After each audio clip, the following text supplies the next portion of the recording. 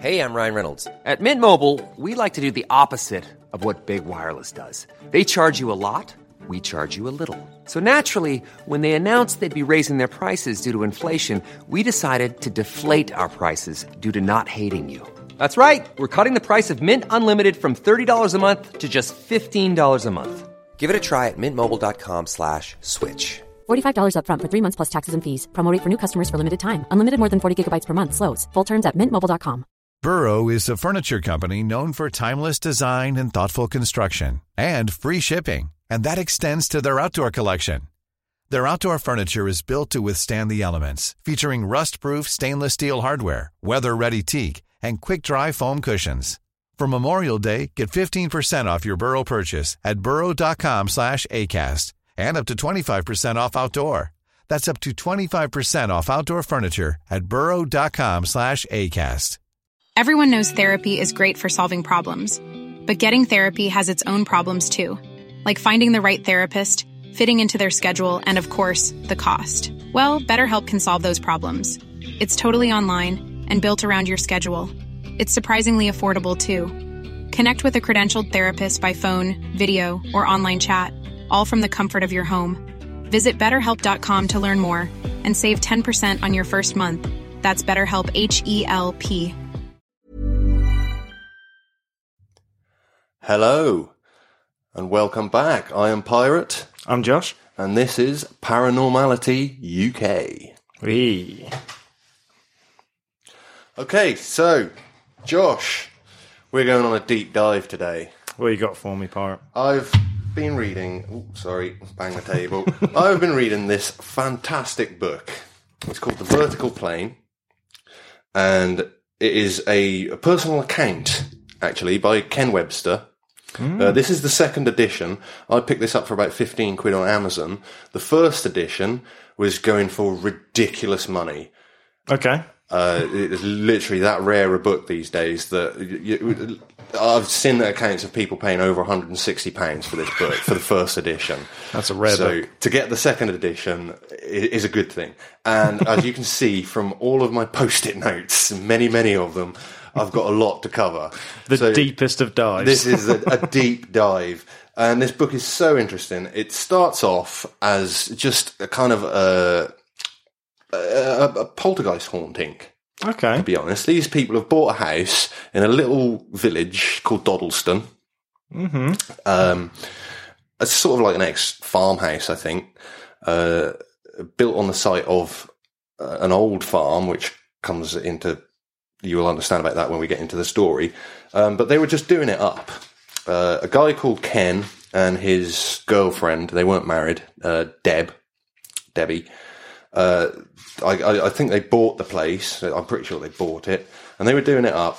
At the ground floor, as you can see, it's only a modest little house. Oh, yeah, it's not too big. Show it to the people at home. Yeah, it's only a small place. But they were still in the middle of doing up like the downstairs, the kitchen and the living room. There was only like a 2 up, 2 down. I think the ground floor had a living room, a kitchen, and a bathroom, like extension on the back. And upstairs was just a bedroom and an extra bedroom that they called the studio, because they're quite musical, these people. Oh, okay. And they got like a little 4-track recorder and stuff in there and that. And they had, actually at the start of the story, a friend of theirs called Nicola Baguli. Oh. And she was an ex-teacher, but she'd come to stay with them for a few months. And what her idea was that she wanted to start doing this kind of alternative cabaret act.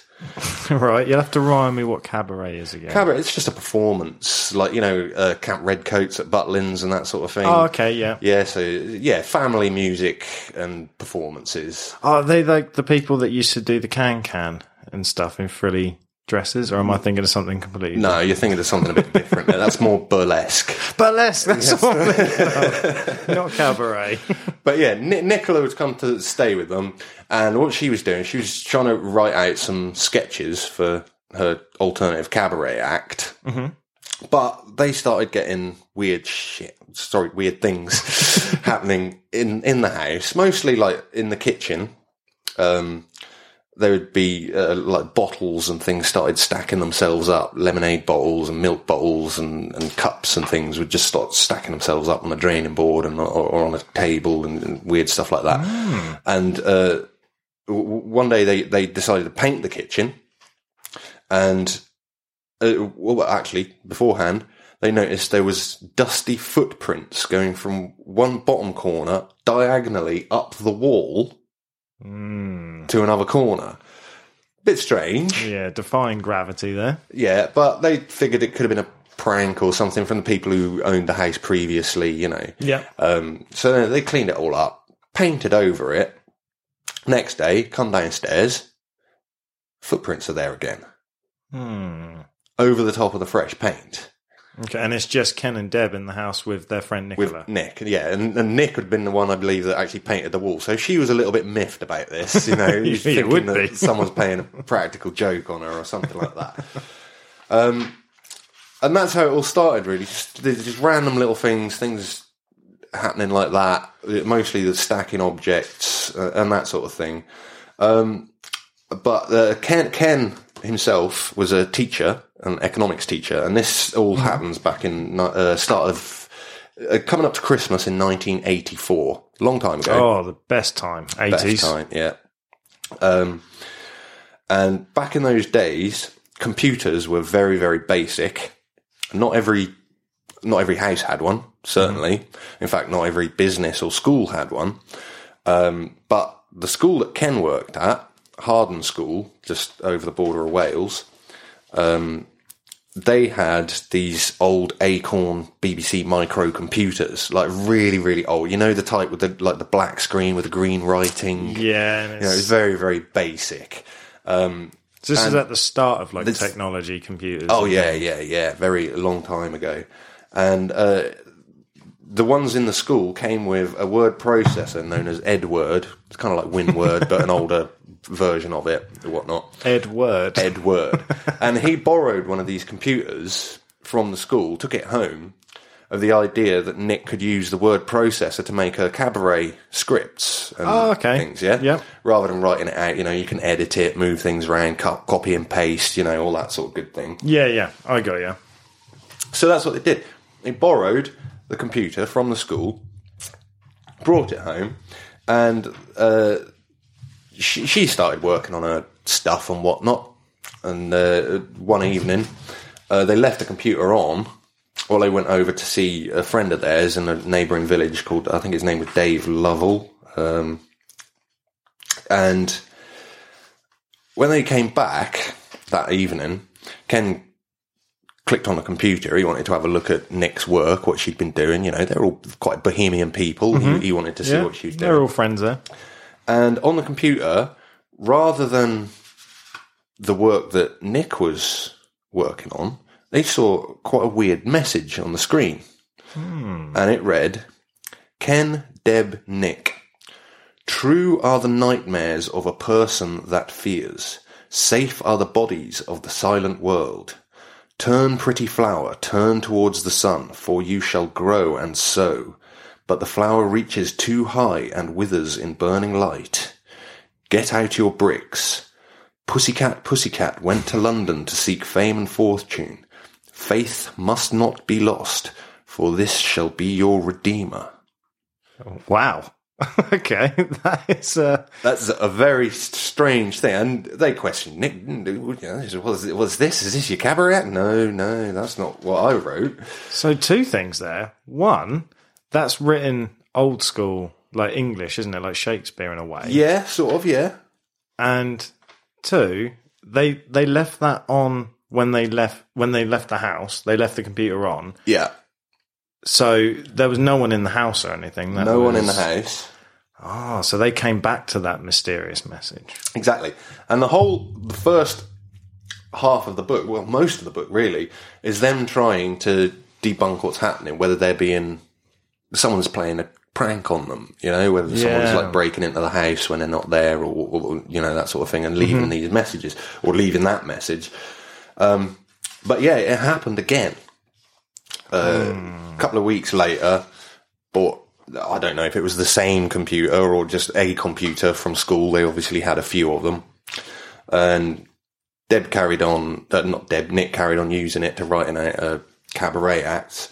In the meantime, they were still having, you can see cups and stuff stacked up there. This poltergeist activity was still happening all the time.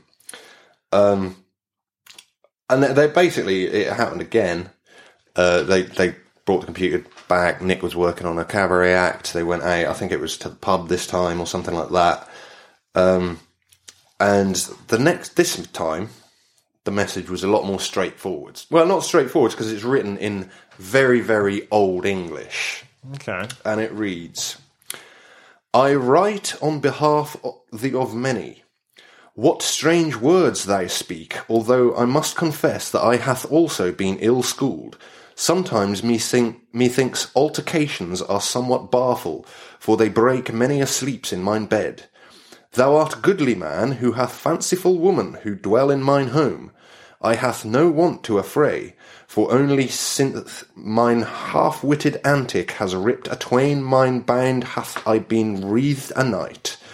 I have seen many altercations, lastly charge house and thou home. 'Tis a fitting place with lights which devil maketh, and costly things that only mine friend Edmund Grey can afford, or the king himself. 'Twas a great crime to hath bribed mine house. L.W. I don't understand any of that. Translated. Oh, please. It means, I write on behalf of many. What strange words you speak, although I must confess that I have been badly educated myself. Sometimes it seems changes are somewhat obstructive, for many a time they disturb me sleeping in my bed. You are a worthy man who has a fanciful woman, and you live in my house. I have no wish to alarm you, for it is only since the half-witted fool, or trick, not sure, ripped apart my confines, I have been tormented at night. I have seen many changes, lastly the schoolhouse and your home. 'Tis a fitting place with lights which the devil makes, and costly things which only my friend Edmund Grey can afford, or even the king himself. It was a great crime to have stolen my house.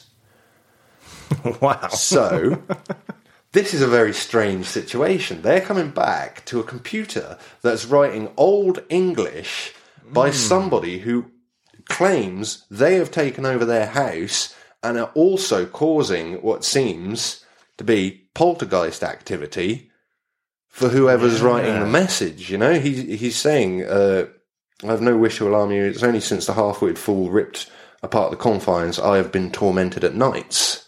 You know, so he's... Oh, so the more they're doing DIY and doing up the house, it's affecting him. Quite possibly. Quite possibly. And he signs it LW. LW. To start with. So, anyway, they start looking into it.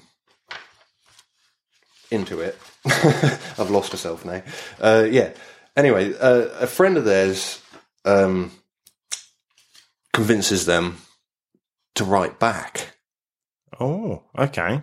Oh, what? So just leave text on the screen? Yeah, leave text on the screen and see if you can actually start some kind of correspondence, because it seems to them that this is being written by someone in the past. Yeah. Silly question, but is the internet invented at this time? No. There's no internet? No. Okay, this is 1984, just before Christmas. The internet wasn't invented until the 1990s. Okay, I didn't know when the internet was invented. It seems like it's been around forever. So. Well, for you, I suppose at your age, it practically has. But wow, okay. Someone like me, I can remember a time before the internet, before mobile phones and all that sort of thing. You know, this was cutting-edge technology at the time. There was no networking, no internet. There was no way that one computer could send, not easily anyway, not without some kind of, I don't know, telecommunications hub.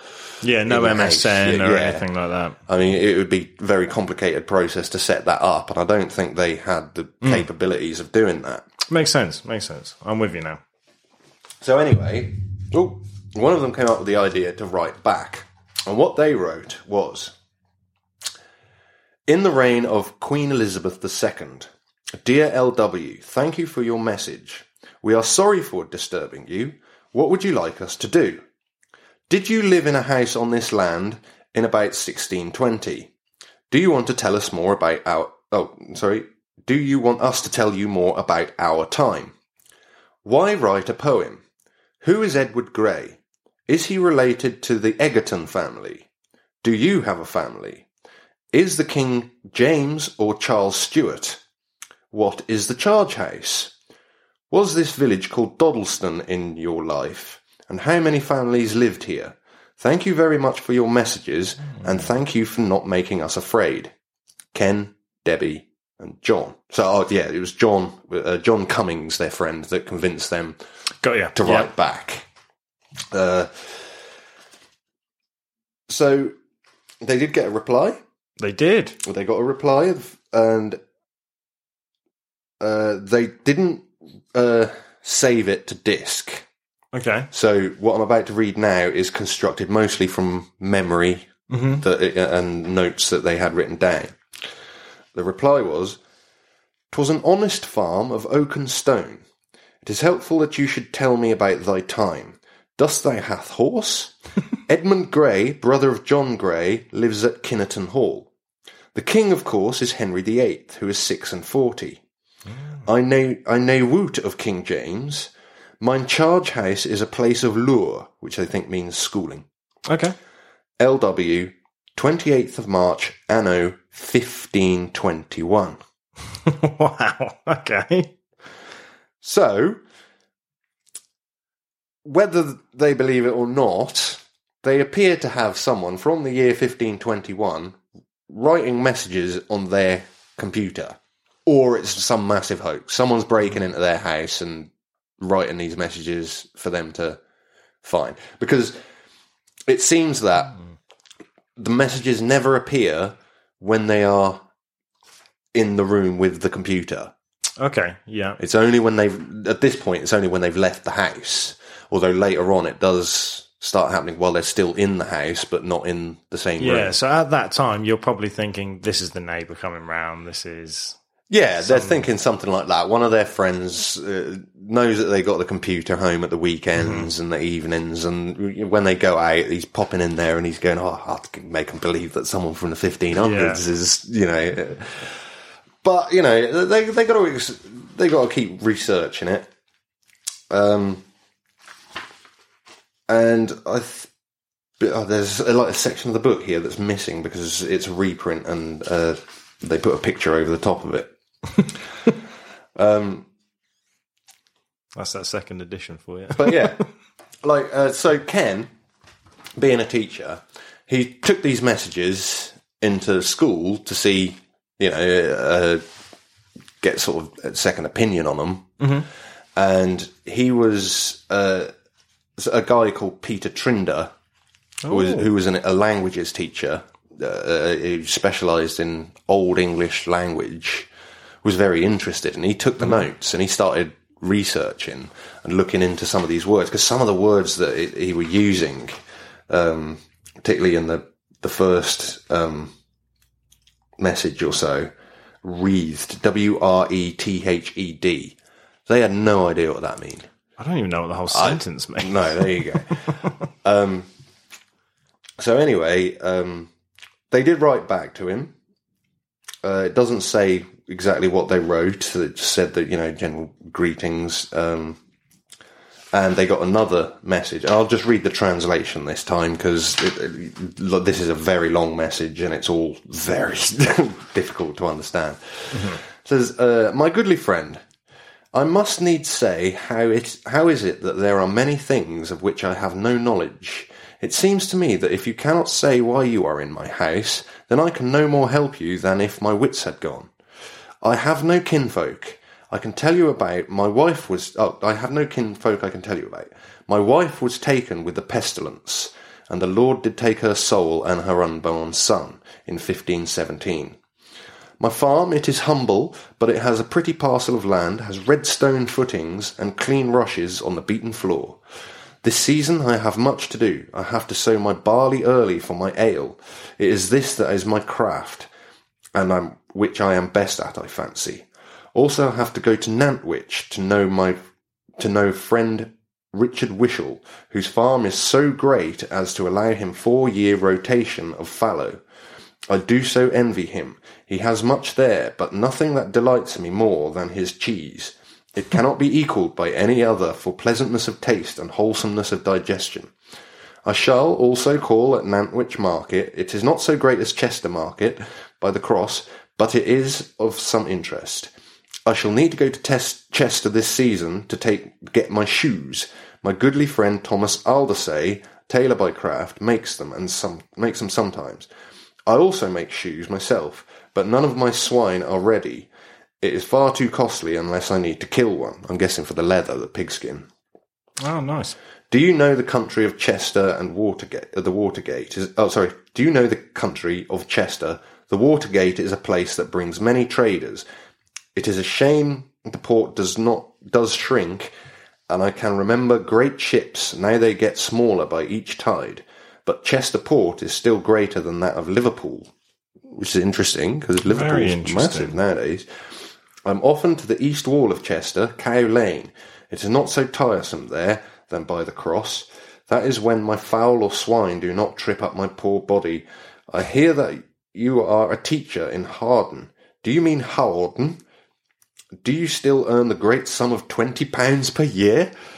I remember my unpleasant dean, Henry Mann, who is likened to a fish. If any boy shall appear naturally adverse to learning, after fair trial he shall be expelled elsewhere, lest like a drone he should devour the bee's honey. Nay, I cannot make merry on a holy day for fear of my life. My friend was once fluting on a holy day, and did have his ears pinned to the wood block. I think when you say Dodleston, you mean Dodleston. My queen, of course, is Catherine Parr. Wow, that's a lot to digest. It is a lot to digest. Now, there are a few things in this that, so far, over these last couple of messages, don't actually add up. Okay. When he said back in his second message that his king is Henry VIII and he is 6 and 40, yeah, but it was in 1521. Henry VIII wasn't 46 in 1521. No. And then did he say Catherine of Parr? Catherine Parr, yeah, is also slightly out on the timeline. Okay. So again, they're not sure if, it's a big hoax, because, some of these things, and also in these early messages, it has quite modern punctuation. Like back in those days, they didn't really use full stops and commas and stuff like that, but it is in here. Very interesting. You had me at cheese. So, well, Chester is quite famous for its cheese, I suppose. Well, there's so much into that. Like the fact that he's clearly got personality. It kind of comes through his writing, doesn't it? Like the personality's coming through. He's giving lots of details. Yeah. And he's using several words that I don't even understand. Yeah, and he's signed off this one as Lucas as well, not just LW. So we have his first name now, Lucas. We've got a name. Yeah. But yeah, obviously they are honing in on some of these things that, may not make it true. Also, Kinnerton Hall. He said Edmund Gray, brother of John Gray, lives at Kinnerton Hall. Mm-hmm. That didn't exist back then. Or at least not the way that it does now. Maybe there was a different building that they called Kinnerton Hall. I don't know. That's not really explained properly. I've never been so confused and intrigued at the same time. This is very interesting stuff. It is, yeah. Let me just... Yeah, so, I mean, that carries on. They're just making sort of idle conversation, really, and trying to figure it out what the guy's saying. Yeah, I imagine they're all just confused at this point. Yeah, Peter Trinner is very interested because some of these words he's actually looking up, and he's managing to identify them as local to the Chester area. in the sort of time that was actually being used, that he's professing to be from, like the mid-1500s. Very colloquial terms that Peter's had to put a lot of research in. And there's no internet back then either. So he's actually having to go to libraries and get the Oxford English Dictionary as it was written in the 1500s to check these words against and to see if they were part of normal English or to see if they were local dialects, and stuff like that. And that's how they sort of pinpointed it. And it's Peter that really sort of is so interested in this because of its diction properties. Yeah, that's his wheelhouse. That's what he loves. That's what he loves. He's absolutely loving it. So they keep sending messages to try and get more messages back. Another message here reads, my good friend, or my goodly friend, is how he starts it. Now, this is interesting, because he says friend.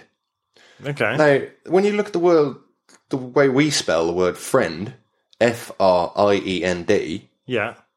Why is it pronounced friend? Why isn't it pronounced friend? Field is spelled Field, and that's field, not failed. Yeah. So maybe the word friend should be pronounced friend. We don't need any more confusion added to No, but that's just one of my thoughts that I found interesting. Yeah. So, my goodly friend, can you tell me for what reason you are asking so many questions which I cannot understand? I am confused. The writing machine is a wonderful thing. Somewhat unnatural, I fancy. Unknown to myself it may be, but I have seen you make lights on the box and am cunning. Yes, I know of Bristol. My kinfolk did come from the Bridgewater and Taunton by the River Tone, until they died. To make merry, I like to be at the ale. Yes, sometimes I use the bridge at Aldford. Your merrymaking pleases me, but it is rather noisy at times. Will you tell your woman to play more of the flute thing? 'Tis a pleasant sound, I think. How do you travel to your school in Harden? I must hurry as my dogs are loose and are being troublesome to my fowl. Lucas Wainman. This is an interesting full one. name. Yeah, we've got a full name. This is an interesting one because he's now writing and where he says, will you tell your woman to play more of the flute thing? What happened was, I think it was the night before, they got together. Like I said at the start, they're all quite musical. Yeah. And they got together and basically had a little bit of a jam in the lounge. Debs can play the saxophone, so she was joining in on that. Now, in 1500s, the saxophone hadn't been invented, so he called it a flute thing. Yeah. And he's literally hearing a saxophone for the first time. But it does let on that he can actually hear and see them, but they can't see and hear him. It's like another dimension. Yeah. Weird. I do love a good saxophone, though. That's a good choice by Deb, though. Oh, definitely, yeah. And all this time, they've still got poltergeist activity going on and all that sort of thing. That's still happening on the side. Still happening, yeah. Footprints, stacking. Yeah, the stacking, things being moved and that sort of thing. So they start looking into ley lines. Okay. You know what ley lines are? No.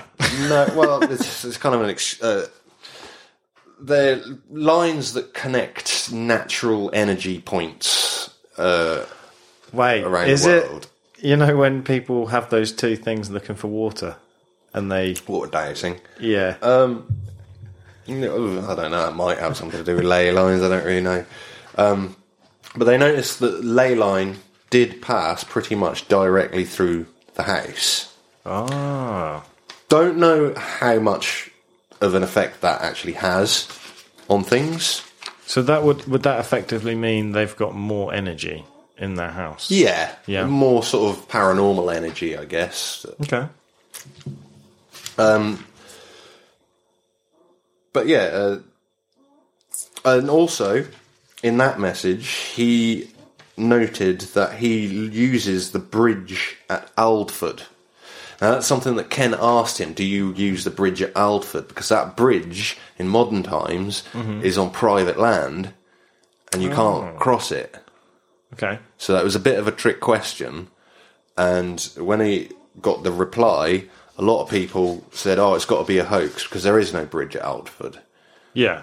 But Ken knew there is one on private land, and he wanted to know if that was the one that Lucas was using. Okay, so he's kind of trying to trick him in a way. Sort of, yeah. Just trying to get more information, just to see if it is a hoax or see if it adds because up. that's what they're basically trying to do, trying to figure out, who is writing these messages. Is somebody breaking into their house? Is it someone writing them in their absence and that sort of thing?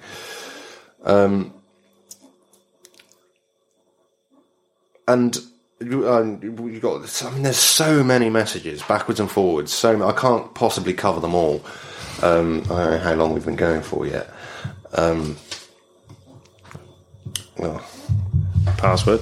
Yeah, that's great. Got to put that on video. 29 minutes. We're already at half an hour, and I haven't even covered the first quarter of the book. You've just tickled my teeth. Literally just started.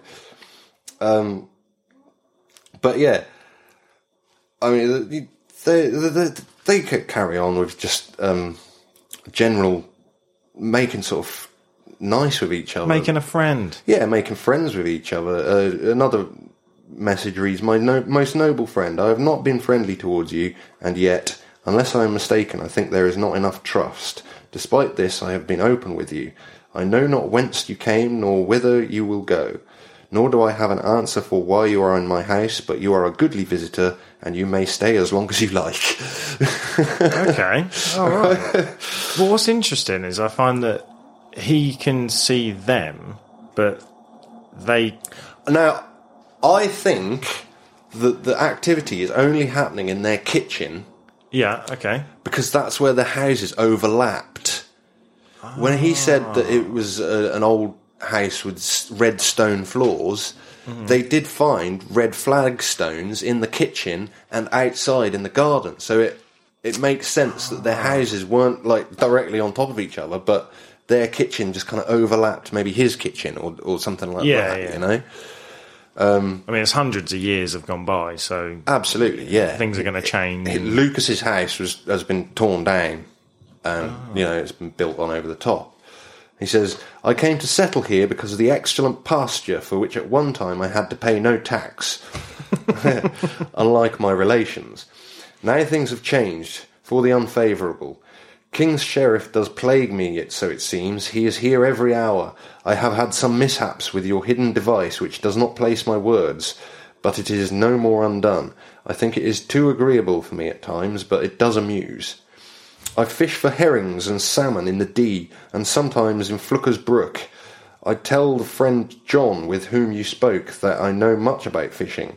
I think you are jesting when you talk about the horseless cart tiger. It is good that we can be carefree and joke like this." So they've talked, right, Ken is very interested in Jaguar cars. Yeah? Oh, okay. And this is a very strange part now, because he literally gets a cutout of a Jaguar car from a glossy magazine, places it on top of the computer, and then sends Lucas a message saying, "What do you think of my car?" Okay. The picture disappears. What, the actual picture disappears, right? Then, when they get a message back, the picture has come back and it's burnt and brittle. Oh, that's strange. The message that comes with it: "My goodly friend, I hath fond thy cart portray..." I'll just read the translation. "My good friend, I have found your picture of the cart, but it is a crude thing, for without a horse it won't go far. Tell me, what unknown wood is this? It is like silk. I cannot describe it better." He's talking about the paper, the glossy paper that the picture's on. Yeah, now, that's and so strange. For me, I don't know if I'm just reading too much into it, but a picture that has travelled backwards and then forwards, because it gets returned and it's burnt and brittle. I mean, wouldn't a picture that has travelled through time, where the house may have burnt down, it would have those weathered effects on it? Yeah, that makes sense. That adds up. That's weird, isn't it? That's very weird. It kind of gives me the creeps.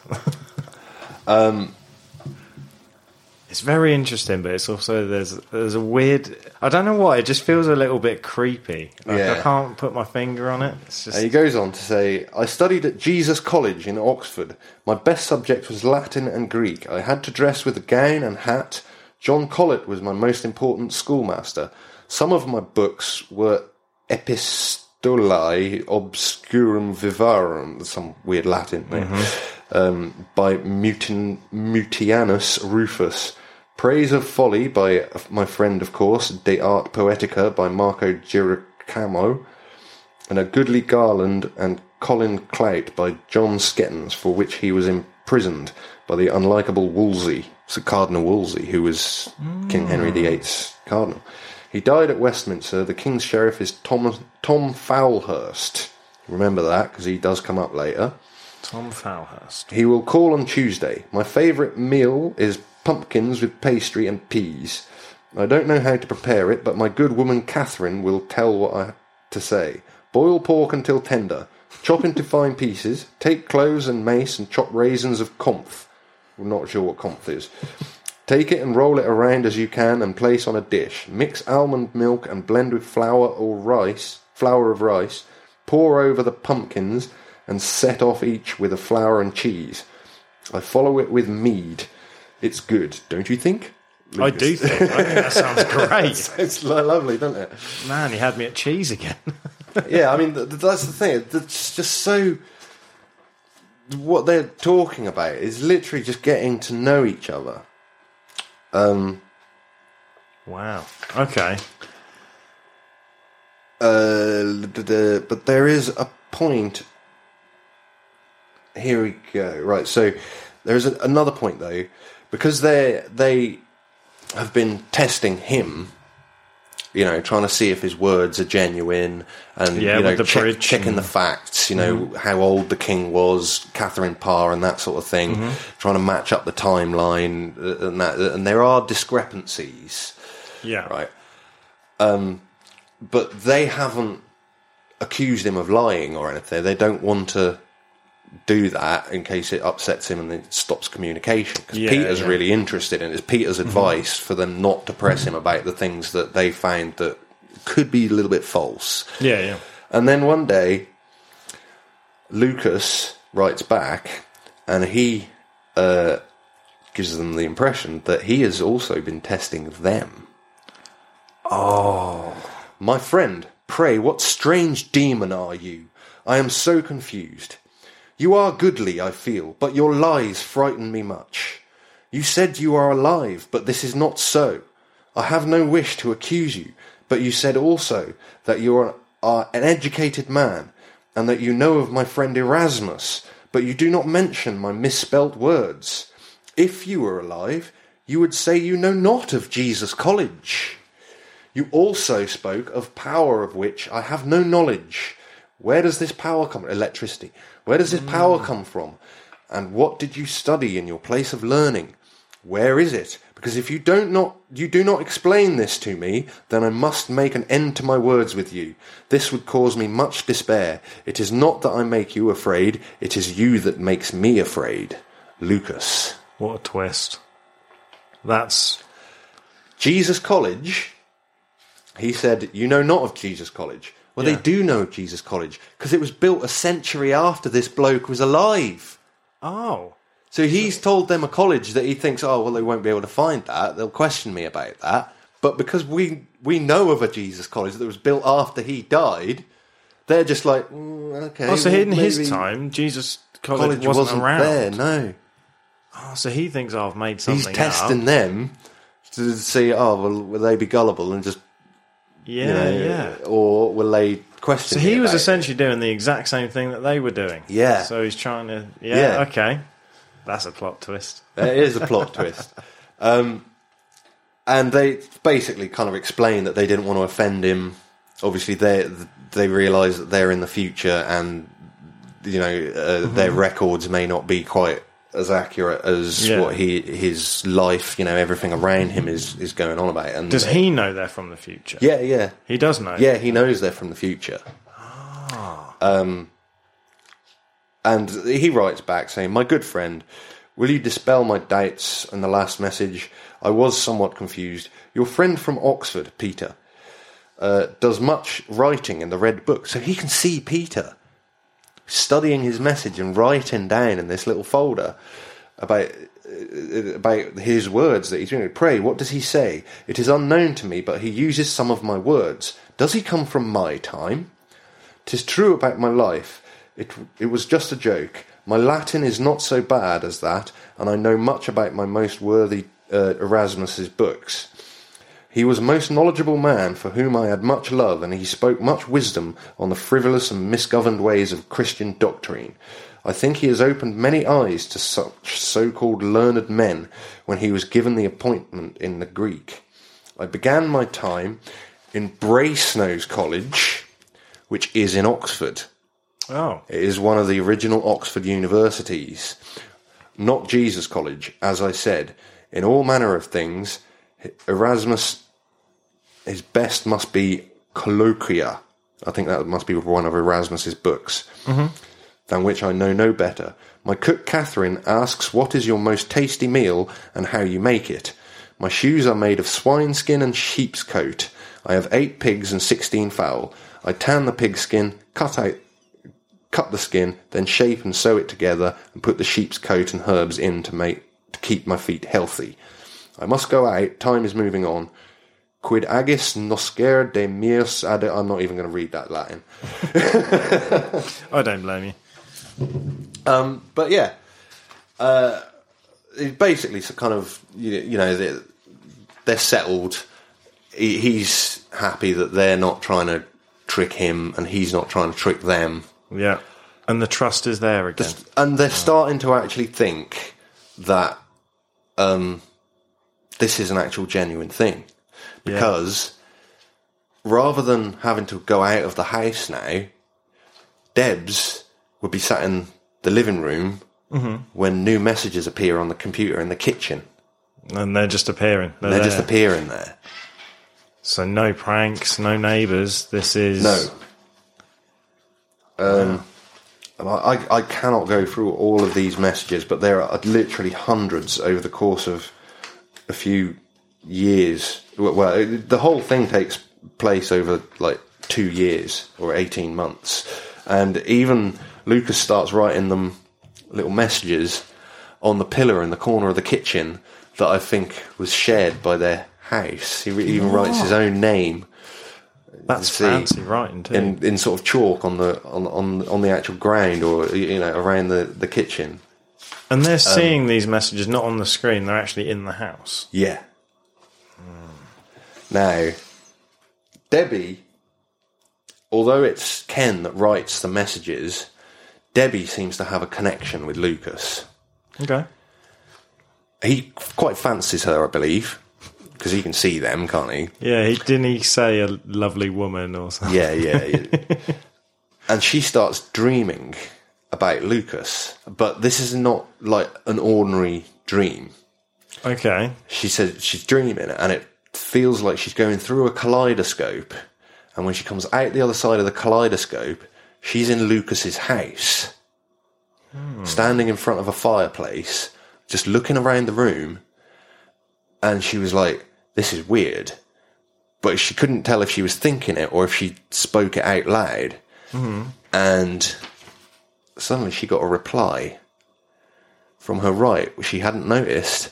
A man at a table looking up at her said, "Indeed it is, maid."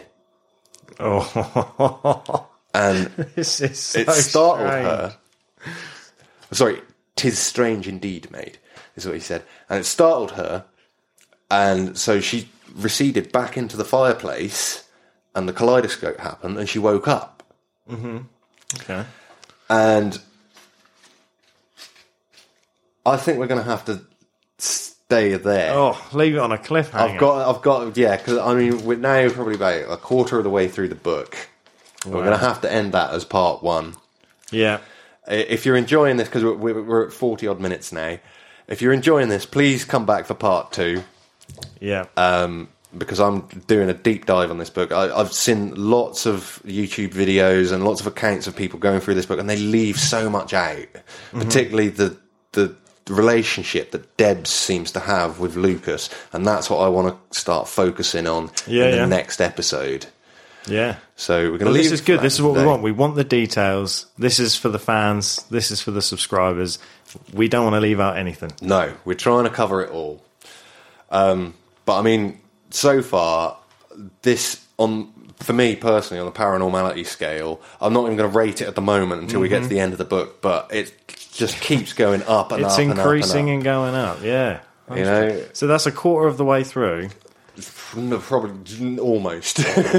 This could be a 4-parter. This could be a 4-parter, yeah. Wow. Okay. But I'm fascinated. I'm going to leave it at that because, we've gone far enough. I want more. You want more. The man wants more. I hope you at home want more. We are going to leave it to that for today. So please check back next time. We're going to be going into the relationship between Debs and Lucas because this starts getting very, very strange. Oh, I can't wait. This is great, isn't it? So thanks, everybody. See you next time. Ta-ta. Ta-ta.